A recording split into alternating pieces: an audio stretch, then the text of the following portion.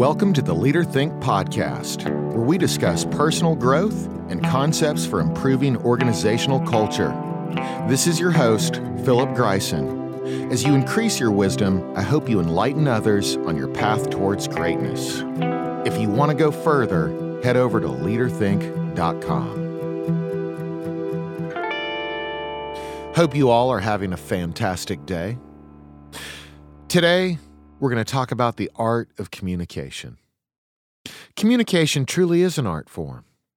It's multi-layered, it has unfathomable depths, but is also ripe for misunderstanding. Today, I want to cover much more than the words people are saying and dive into the thoughts people may be having when they speak, how we can become better listeners, and how to more effectively communicate our own thoughts when we speak with others. One of the greatest and most simplistic ways to communicate these struggles comes from Brooke Castillo, CEO of the Life Coach School. She says it like this: there are the thoughts I have, the words I say to convey those thoughts, the words you hear, and the thought you think based on what you heard. Wow! When you think about these 4 layers of having a thought in your brain, making its way to another human brain through words that are spoken and heard, no wonder people get mad at each other as often as they do. I think if you are married or in a relationship, you totally get this. How many times have you had a positive thought about your spouse or significant other, communicated it to them via spoken word, and what they heard was an insult? Let me try this again. And how many times have you felt you couldn't recover from the misinterpretation of your spoken word? Here's a great one from my construction safety world: 100% tied off. What does this actually mean? This is a common statement in the construction arena. But it's amazing how the original thought is put through the filter of the human voice and then misinterpreted to not even make sense to the listener, which in turn produces thoughts of frustration in the listener's mind. Here's what I mean by this. The thoughts in the minds of management usually go like this: I want some form of fall protection at 4 or 6 feet, depending on the industry you work in, regardless of any regulatory leniencies that certain groups may be allowed to follow according to the law. Within my company, I want a guardrail or personal fall arrest system as a last resort if you can't eliminate the fall hazard through some other means.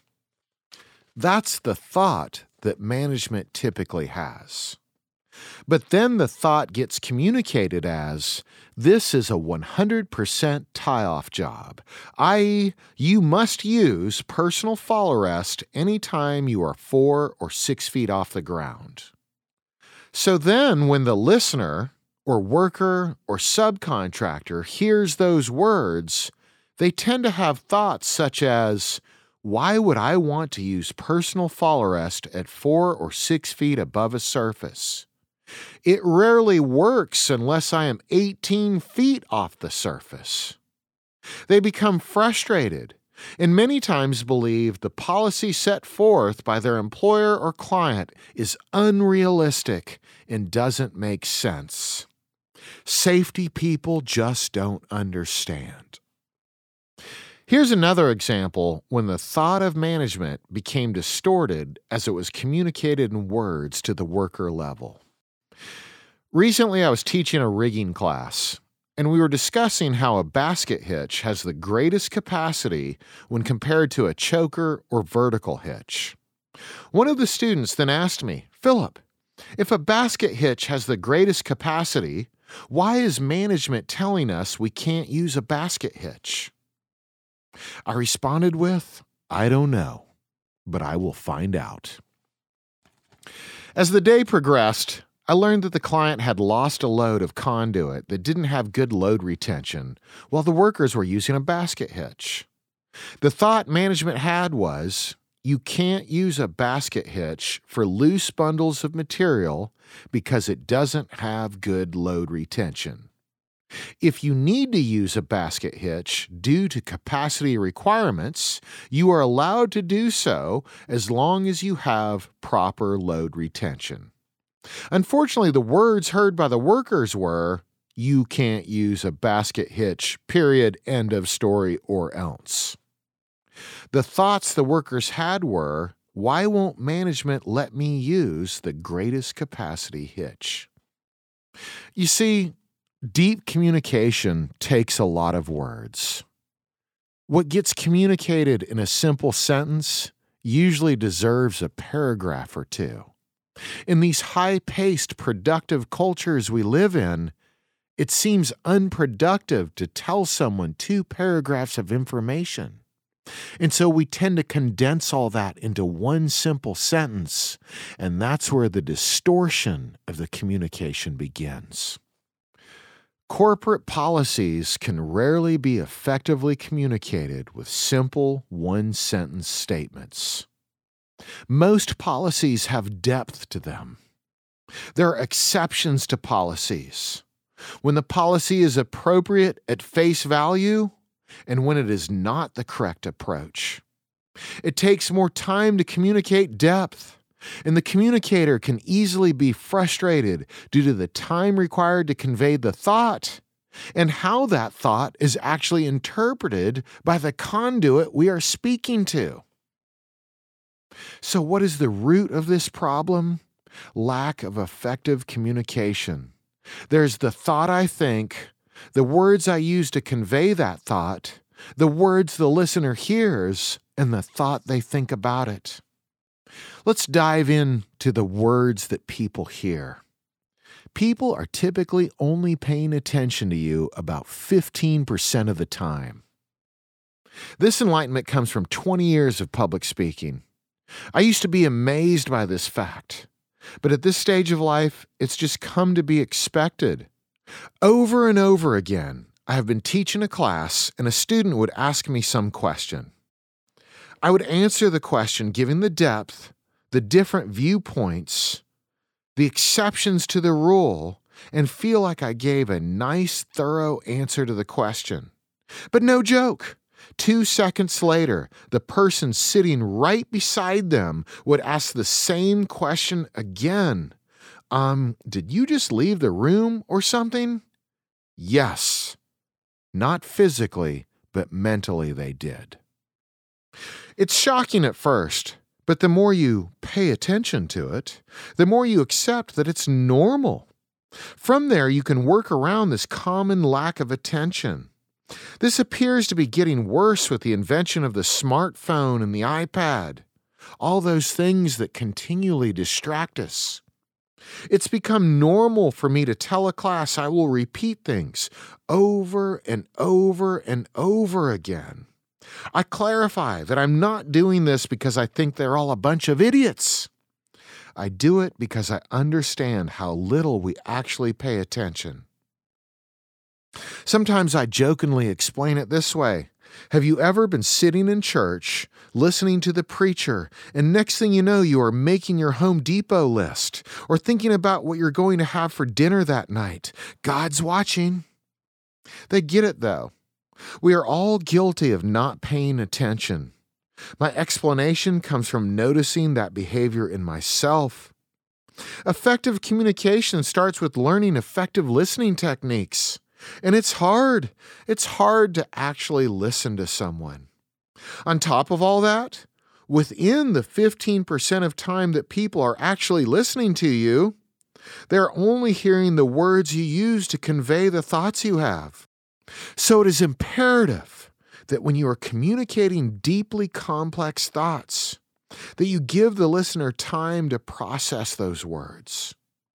They need to come up with their own examples of how the thought you are conveying applies to their own personal life experience. They need to process the information. Give them the time to do that. Never overload the brain with a multitude of complex ideas or concepts. Break them down into little chunks that they can absorb. Then come back to them later. Have another conversation about the new idea. See how they are processing it. From there, you can determine if you need to further explain yourself or if they are ready to move on to the next big idea. So now let's take some more time to talk about the different ways people listen. We can use this information to become better listeners and then share these concepts with those we are speaking to. Most don't listen with the intent to understand. They listen with the intent to respond. Okay, I hear what this guy's saying. I got it. I'll answer his question if he would just shut up and finish talking. All thoughts I have had myself while someone was speaking to me. While I was thinking those thoughts, they were using words to communicate the other 85% of the information that I missed. Again, normal behavior. How often do you notice yourself doing the same thing, formulating your own response before the speaker ever even finishes what they are trying to say? We could expand this concept to 4 levels of listening. There's ignore completely. Yeah, middle finger is all you get. Pretend to listen, so they will shut up, move on, and go bother someone else. Listen selectively. This is the listen with intent to respond style. Listen attentively, actually trying to pay attention to what they are saying. I want to focus primarily on trying to listen attentively. But first, let's talk about why we listen selectively. We think we're smart, and we are smart. We are smart when we know the thought the person is thinking. But if I don't allow them to express their thought in its entirety, am I really responding in an intelligent way? Or am I speaking from a place of arrogance? Yeah, I get it. Let me cut you off and address your statement. I learned this the hard way. When feeling the energy of public speaking, addressing all the questions flying at me, it can be a high adrenaline experience. There have been so many situations where a student threw out a statement. I caught a little piece of it, responded, and then they said, Philip, actually I meant something totally different.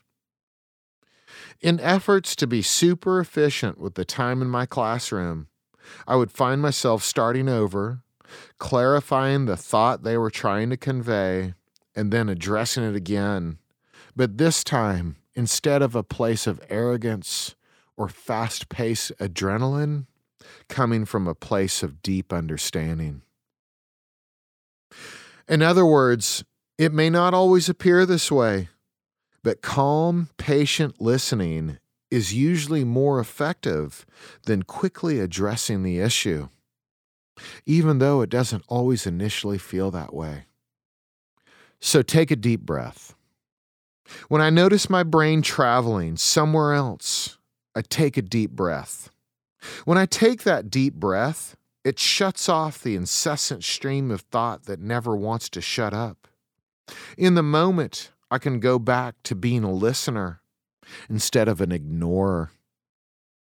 It is also a great technique to repeat back what the person just said to you.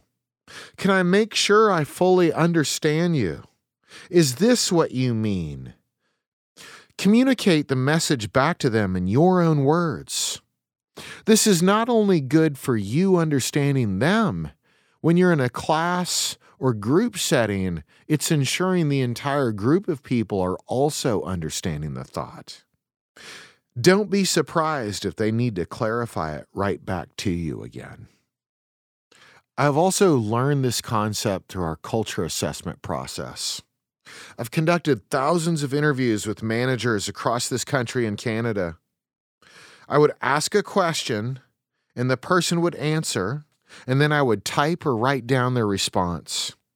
Knowing that communication is most often misunderstood, I would ask the interviewee, can I read back to you what I'm typing and make sure I'm capturing your thought clearly? In almost every single session, I would have to revise what I was typing or writing down.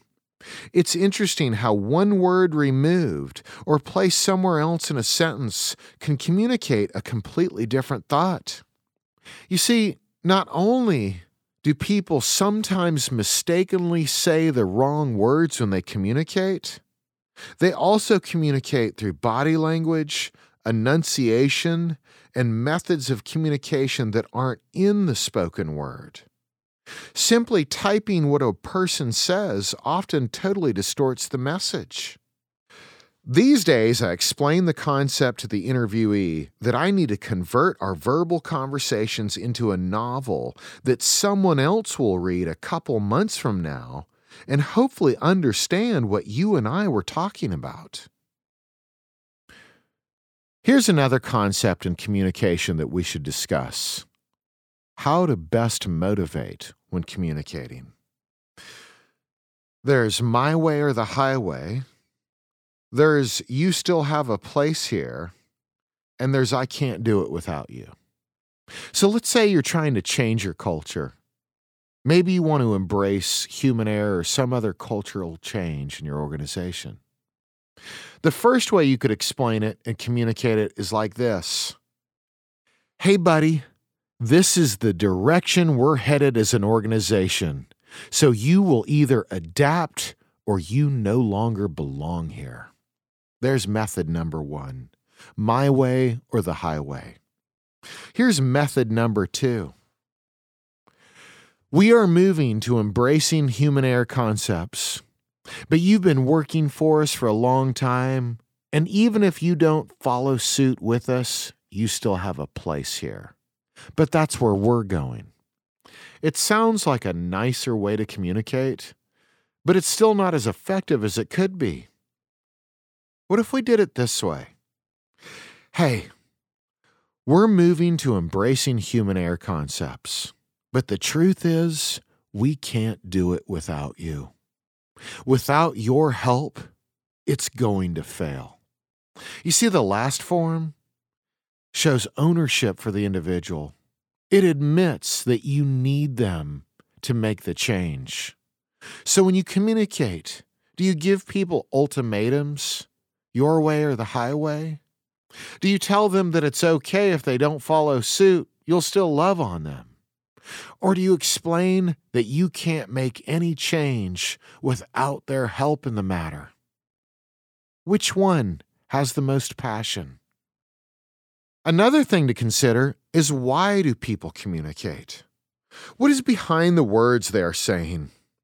Some people communicate because they're hurting inside, or they're frustrated, and the words they're saying may not always match the thoughts you are having. Maybe they just need to let go of steam. Maybe they need to vent their emotions a little bit. They don't need you to offer up solutions to their problem. They just want you to understand they are struggling with something, and show a little sympathy for it. Show that you care, not fix the problem. Sometimes people communicate for recognition. They want you to be aware of the successes they are having, the growth they are experiencing, and show a little appreciation for their efforts. Usually when their words are coming from this area, they are not asking you, what else do you think I should work on to get better? No, they are wanting you to solely show appreciation that they are trying to get better. It's important to recognize when someone needs appreciation that will motivate them to grow further and not focus on the weaknesses they are still working on. Most likely, they're already aware of where they need to continue to grow. Focusing on this area can actually demotivate them, when you may actually see more consistent growth in the individual by ignoring that for the time being and celebrating their success instead. After all, if they are experiencing success and they are already on the growth path, they probably don't need you to point out their weakness. So now that we are aware of all this, let's summarize those main points again. It's normal for words to not match the thoughts people think.